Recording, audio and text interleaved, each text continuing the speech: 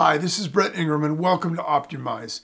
On today's episode, I want to share with you the most important trait of successful entrepreneurs that might actually surprise you.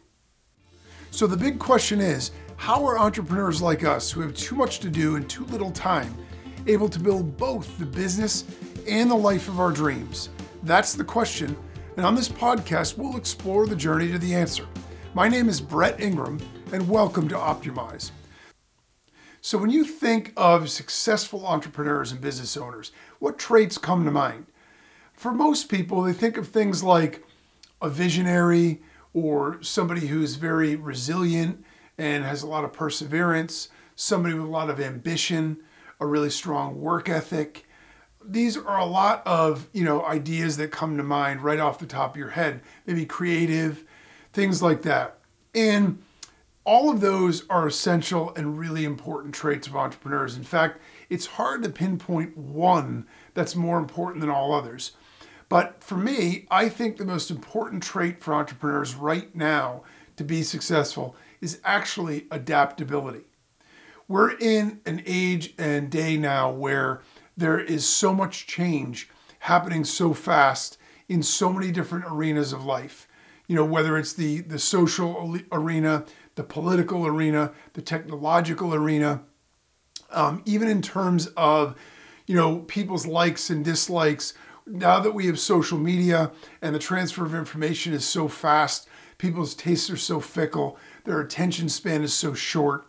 If you were starting a business as an entrepreneur, maybe, 50 years ago, things were relatively stable in all of those areas, not necessarily, political, but the point is, if you had an idea, you had the ability and the time to market it in a way where it would be successful, and you had time to get it created, developed, marketed, produced, everything else, and not have to worry about taste changing so fast that nobody would want it anymore. The challenge in today's day and age is things are moving at such a fast pace that it's really difficult to stay on top of things. The rate of turnover, even in pop culture and things that are popular, even the most popular video games and songs, they grow to atmospheric heights and then crash down the very next day. And it's amazing how fast the turnover for all these things happens. In addition to that, you have all of these other changes in terms of technology with the internet and with the social networks and e-commerce and everything else that's going on. And so for me, in my life, in my experience, when I started off in digital marketing, the landscape was very flat. There wasn't a lot of competition, but there also weren't a lot of tools. There wasn't a lot of opportunity.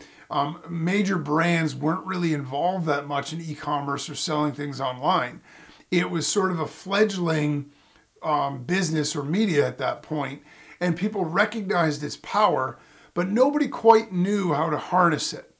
And so, you could create something and you could continue to sell it over and over and over again, and you could make sales if you had something that would work, much like every other walk of life. And so, for me, I was making some ebooks and things like that. Well, before long, all of that information becomes free and publicly available because that's the nature of the internet. It democratizes all of those things. And so the problem is you have to constantly keep moving and you have to constantly keep evolving, because if you keep offering the same thing, then no one's going to be interested in it anymore. And so I went from, making ebooks about things like that to doing done-for-you services, because I thought, well, if I do done-for-you services, these are things that people that don't have the technological capability are willing to pay to do, like set up websites and, do their email marketing and create, traffic generating blogs and content and all of these other kinds of things. And at the time, if you had a site with decent content, again, there weren't nearly as many websites online. So you had the ability to create traffic. The search engines weren't that sophisticated. So a search engine like Google would drive a lot of traffic to your site if you had a little bit of content there with some keywords. Well, then as you'd imagine, that also sort of went by the wayside because everybody learned how to game the system. They started keyword stuffing articles and things like that. And then you could start buying articles online for $2 each, and even bots that would create them for you. So again, it was necessary to evolve and move into something else. And for me, we then evolved into software, and we started moving into software that would automate things. And so, some of those things were like list building. Some of those things were like website creation, video creation, and things like that. Because as each phase goes, each thing becomes obsolete technologically really, really quickly.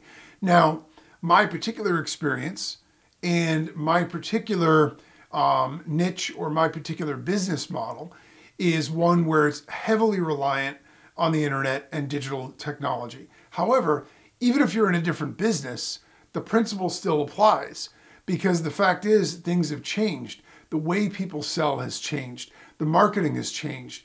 If you compare even the marketing messages from decades past to the marketing messages of today, they're completely different. If you even look at websites from a couple of years ago to websites now, everyone has learned all of these different techniques to try to capture attention and get people to join their list or pixel them with a Facebook pixel so they could follow them around on an audience level and continue to advertise to them. Because people know that the currency right now is attention. Attention is the toughest thing to get and the most valuable commodity out there. It's the reason that you have social media stars that literally offer no actual value